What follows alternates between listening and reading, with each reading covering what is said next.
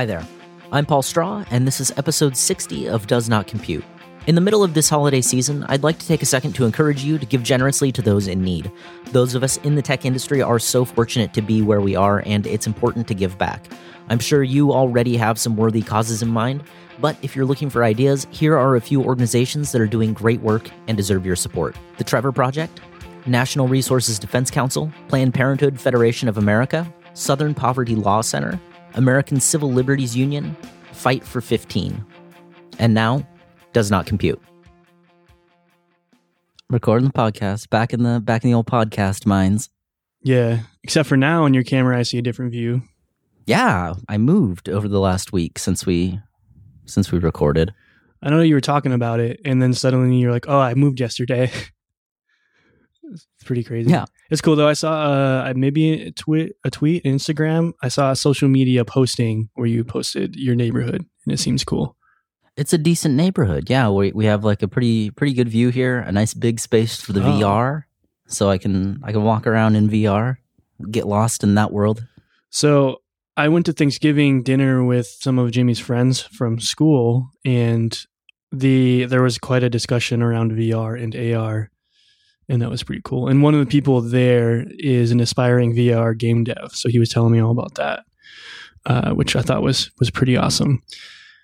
So yeah, it was fun. I have yet to try it. I want to. Maybe I'll get around to buying something, but I highly recommend it. It's quite a good time. Yeah, it sounds like it. So speaking of change, I'm sure people have seen me tweeting about it a little bit, but I have found a new gig that I'll be starting in January. Pretty stoked about. Product job. Working on a product job. I've never worked product before, Paul, and I've been kind of looking forward to it. I'm excited. Is this with a big team, or I mean, I already know this, but I'm asking for the benefit of the listeners. Just is me. This a big team? Just you? Okay. Just me. So maybe we can probably talk about that a little bit, because I've collected lots of data on my job search. I ended up applying to like 20 different places, and I got emails responding from maybe 4 or 5 places. So I'm assuming, in the next few weeks, I'm going to get blasted with some more emails. But I had a few interviews. The coolest interview I thought I had was actually with GitLab. I had a few with them, and, just talking with a couple of their lead devs, talking with their team. The interviews were great. They did a really good job at making you feel comfortable.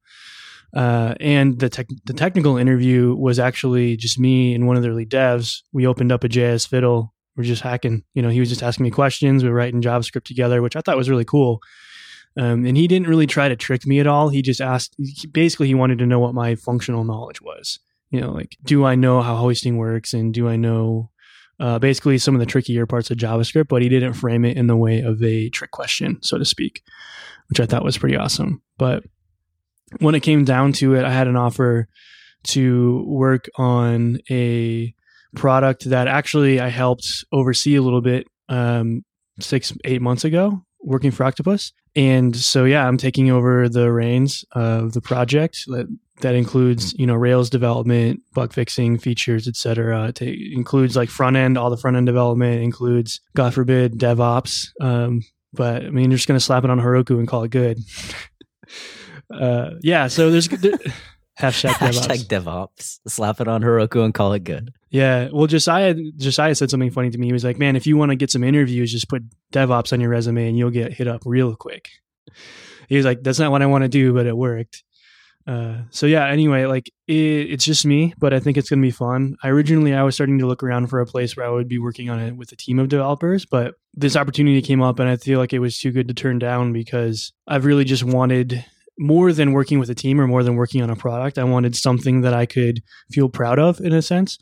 And I think in consulting, a lot of times you work on a product and then 6 months down the road, they hire somebody else and it's different. Right. Yeah. I mean, you get that sense of ownership for a little bit while the project is going on, but then you have to give it away, and then you watch it kind of, unfortunately, a lot of times you watch it kind of fall apart a little bit and just go into a state of disrepair, or changes are made that just are you may not necessarily disagree with, but you were just a contractor, so it doesn't matter what you think, really. Yeah, or startups go under, or they sell, and it's just So I wanted something that I could actually have an impact on long term, and I can definitely do that here. And the people that I'm going to be working with trust me completely in terms of the decisions I'm going to make and what I want to do. So that's you can't ask for a better coworkers than people that trust you. So I'm really looking forward to it. Yeah, I am super busy finishing up stuff with Octopus and going to be starting that gig late December, early January. That's really exciting, man. I'm happy for you. I think that's going to be a really great opportunity for you to kind of round things out in a way, too. Yeah, I think so. Again, I do have a lot of Rails experience. I don't consider myself an advanced Rails dev. I consider myself a capable Rails dev. And what I want to become is an advanced Rails dev. And I think this gives me the opportunity to do that. And, what people feel about Rails aside, because you always see the tweets and the Medium posts or whatever talking about how Rails is old and the Rails way is dead. And I don't think that at all. I think that Rails is still a great framework. It's still very capable. I still really enjoy it. So I'm looking forward to diving deeper into it. And Ruby itself, I really enjoy Ruby. I like their language quite a bit. Yeah, Ruby is just such a pleasure. It's really great. And I mean, if you listen to the tweets about Rails has been dead since it was brought into the world. Like people have been saying Rails is dead literally since version 1. It's ridiculous. And you know what? It's still around and it's still super pleasant to work with, and you can still make really cool stuff. Yeah, and I think that what how your mileage varies is kind of the thought that you put into it, right? So if you take the quote unquote Rails way as it is, things can become difficult as you start scaling your app. Well, not scaling, but like building different types of features, right? Because obviously Rails was built with Basecamp in mind, and that doesn't mean though that it's a one-trick pony at all. And so all it requires is you to do a little bit of research and a little bit of thinking about how to implement a feature, right? And then from there, it's totally fine, So, I mean, you and I were kind of kicking back ideas earlier. We're just talking about like how would you approach building a Rails app in 2016? Having knowledge from Node apps and newer frameworks coming about. And the cool thing is that you can take many of those ideas and you can apply it back to your Rails stack without having to rewrite from scratch. Yeah, definitely. I mean, especially around stuff like sprockets and the asset pipeline, you can easily swap those out for more modern technologies if that's something that you want to do, if that's something you're going to get big benefits from. That kind of one of the nice things about Rails is that there is a Rails way, but there's almost always a way to get around the Rails way and do things differently if there's a workflow that works really well for you. Yeah, completely. Like you said, the asset pipeline, just Google that and you'll find a million different articles talking about swapping it out with. I've personally used Rails Browserify in the past and it worked great. I could just start using my modules. I mean, there's tons of people moving from the asset pipeline to Webpack even, and that's totally fine. Again, it comes down to really thinking about your cost benefit for what you're doing and not, what the fads are, what someone else's cost benefit is. It comes down to what the cost benefit is for your specific case and then doing that. And that's one thing that's going to be interesting as I transition from, what did you say, Paul? Building greenfield apps, just basically building new things from scratch all the time. Yeah. Greenfield projects. Yeah, I'm transitioning from that to maintaining and building new features, not new projects. And I'm really looking forward to that. I'm looking forward to diving more into testing because obviously I'll have time for that. And it's very important for businesses. I'll have time to dive into analytics and numbers and really think about features and how performance affects them and all that stuff. So I think that, like you said, it's going to help round me out quite a bit in places where I don't necessarily have lots of firsthand experience yet. So I'm pretty stoked about it. Another useful, not useful, but kind of cool thing that happened to me as I started doing different interviews, especially technical interviews, is I kind of felt validated in a sense. So obviously everyone that listens to this knows that I struggle with imposter syndrome a lot. And I had a couple people tweet at me maybe a few weeks ago, basically saying, "Hey, what you just said there, that was imposter syndrome." But as I started going through these interviews and these technical interviews, I felt validated because in one of them, I'd never really considered myself like a senior, like a lead dev, right? And one of them, we were kind of working on a problem together, and he's like, well, yeah, you're definitely a senior level developer. And no one has ever told me that before. I guess like no stranger has ever told me that before. People that I was going to say that's been your job. But I've never for a had, while. I've had people that have watched me grow say that, but I've never had a complete stranger that has those credentials. Sure. That. Yeah.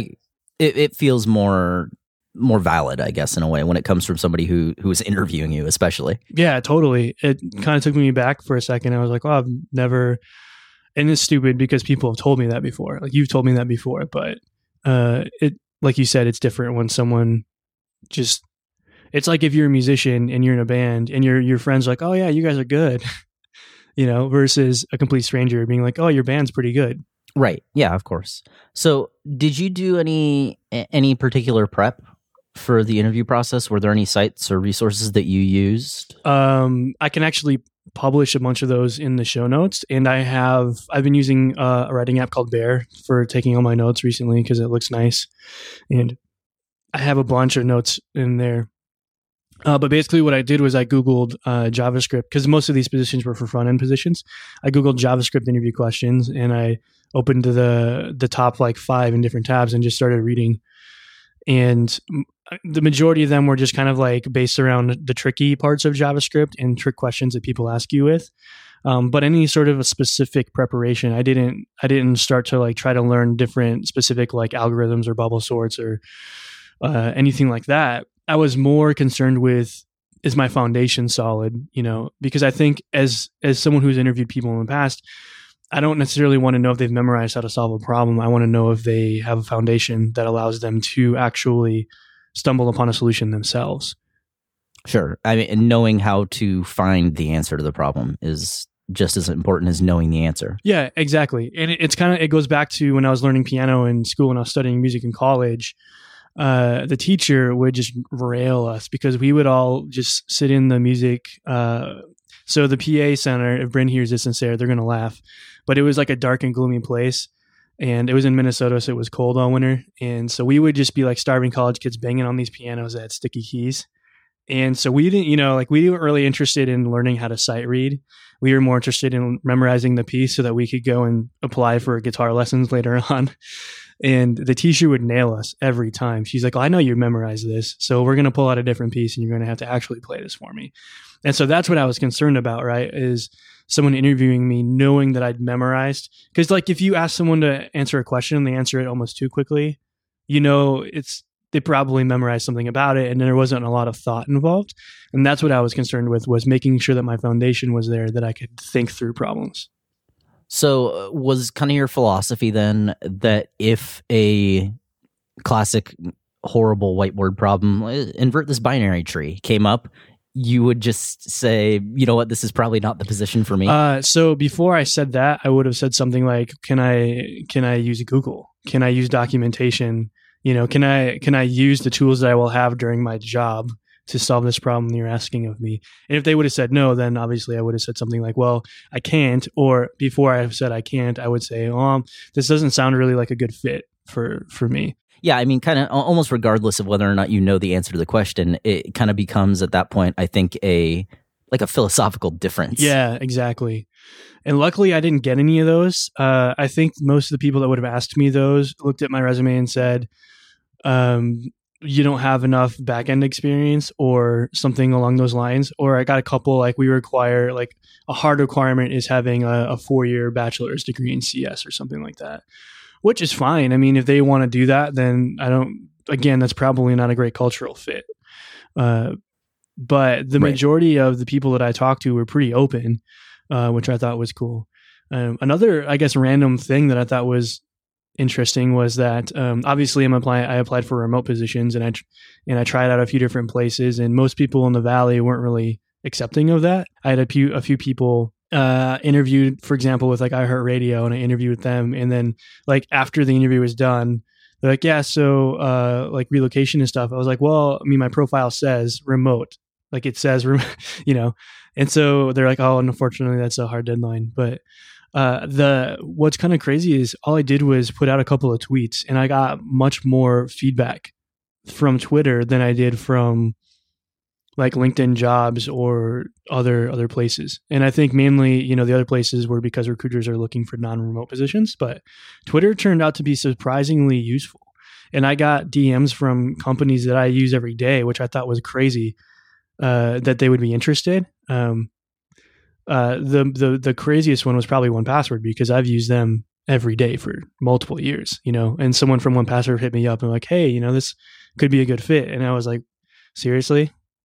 That would be like, that'd be awesome, So anyway, like I was actually surprised about how useful Twitter was. And again, that depends on how many followers you have and whatever.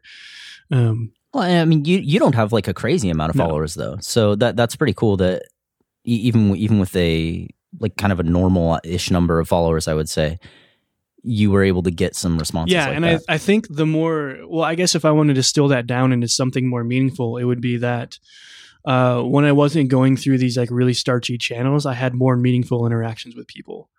When I wasn't trying to shoot through the recruiter wall, I had more meaningful interactions with the people that I would have actually been working with, which I thought was really cool. And most of it was like, yeah, I'll reach out to my boss or reach out to my CEO, or, hey, I reached out to my CEO and he wants to talk to you. And I thought that was pretty cool. And also props for GitLab, because they have a pretty grueling process, but they make it really nice, and their process all ends with everyone that gets hired talks to their CEO. They all have to go through, the person with the vision, which I thought was pretty awesome.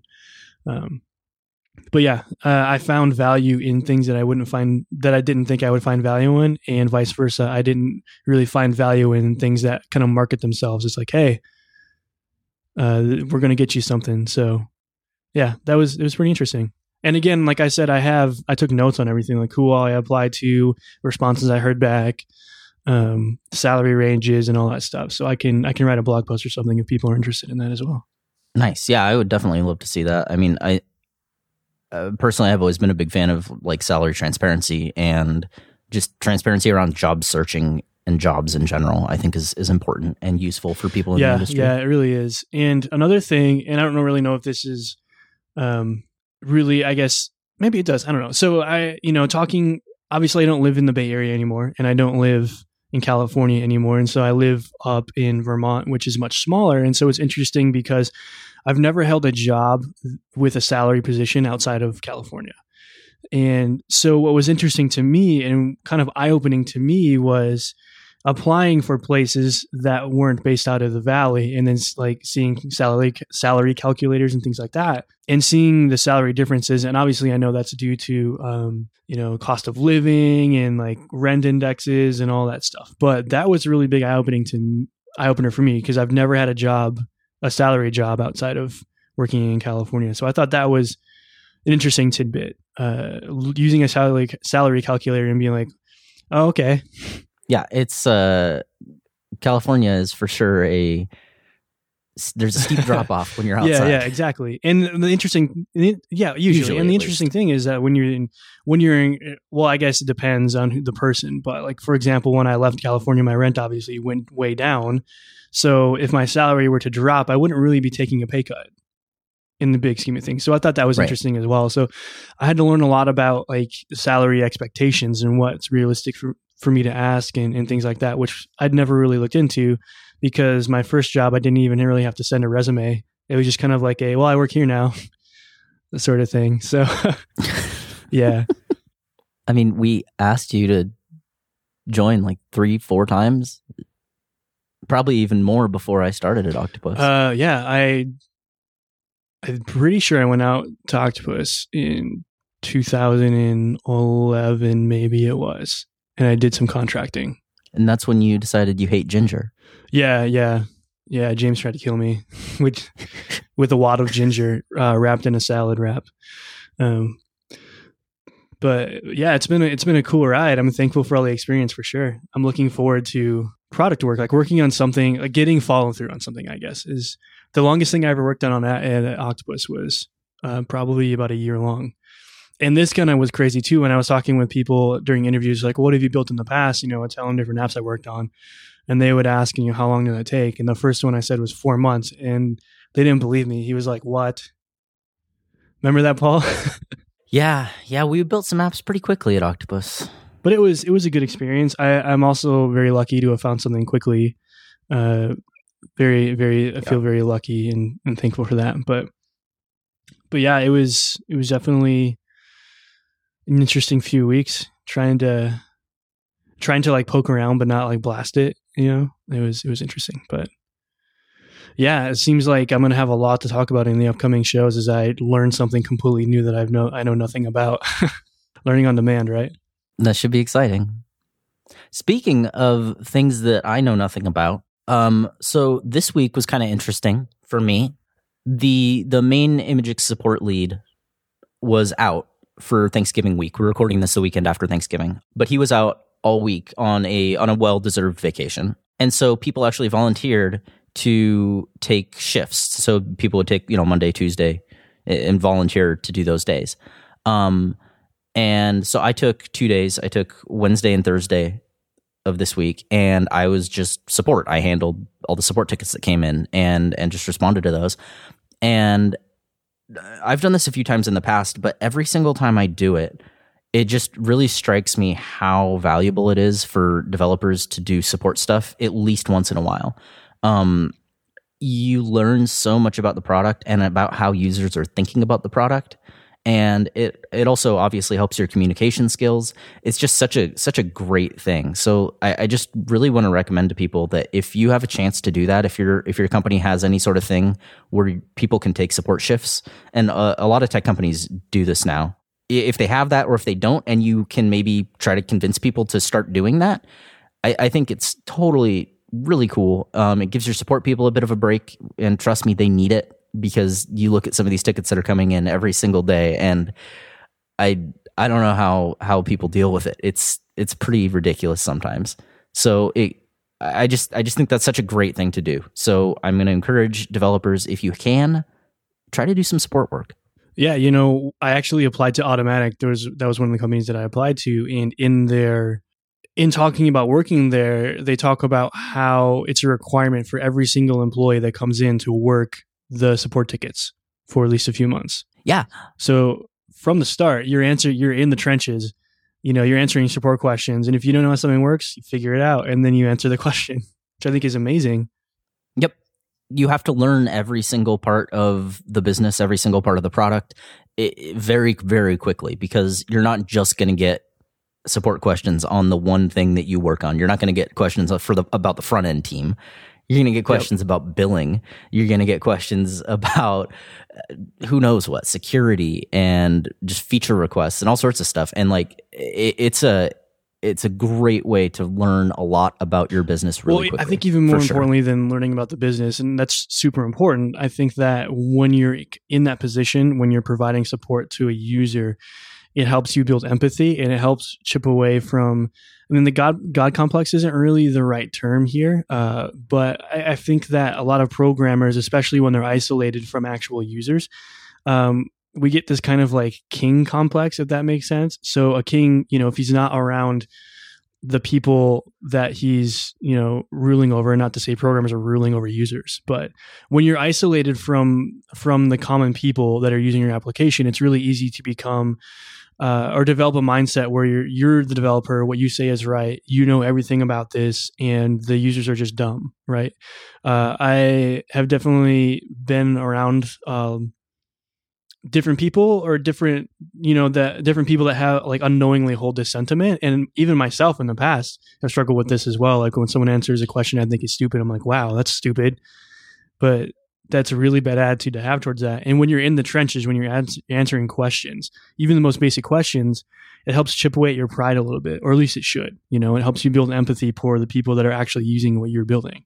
Yeah, it's really easy when you see a support ticket come in, or when you see some kind of complaint on Twitter or wherever that is, and somebody's like, well, I couldn't figure out how to save my profile changes. And you're like, well, there's a button right there. It's the simplest thing. It's simple to you because you made it, maybe. And it's so easy to slip into that mindset, but you really have to step back and think like, oh, maybe this isn't as simple as I thought, and maybe I need to rethink it because I'm too close to the problem. And I think that's a really common thing with developers, is being too close to the problem. You get too zoomed in, and doing support work actually really helps pull you back out, so you get a wider view of the whole situation, and you can see what the actual problems are. Yeah, being too close to it is hitting it right on the head. And I complain a lot about how people don't read. I'll get questions like, "Oh, how do I do this?" I'm like, "Well, there's literally an example. It explains it there." But when I sit and think about it more, I start to think about like how much stuff is thrown at them, how many pop-up ads, how many Moto windows are being opened, how many, just how much stuff is on a web page, on any given web page, and how hard it is for users that get blasted by stuff like that for every website they go to. Of course, they're not going to be able to read very well, or that's a really bad way to put it. Of course, they're not going to be able to instantly know where all the instructions are, because there's not like a common pattern really across websites for that. And so one thing I think that can help with that, if you feel like people don't know really how to use your interface just by looking at it, take a screenshot and blur it a little bit.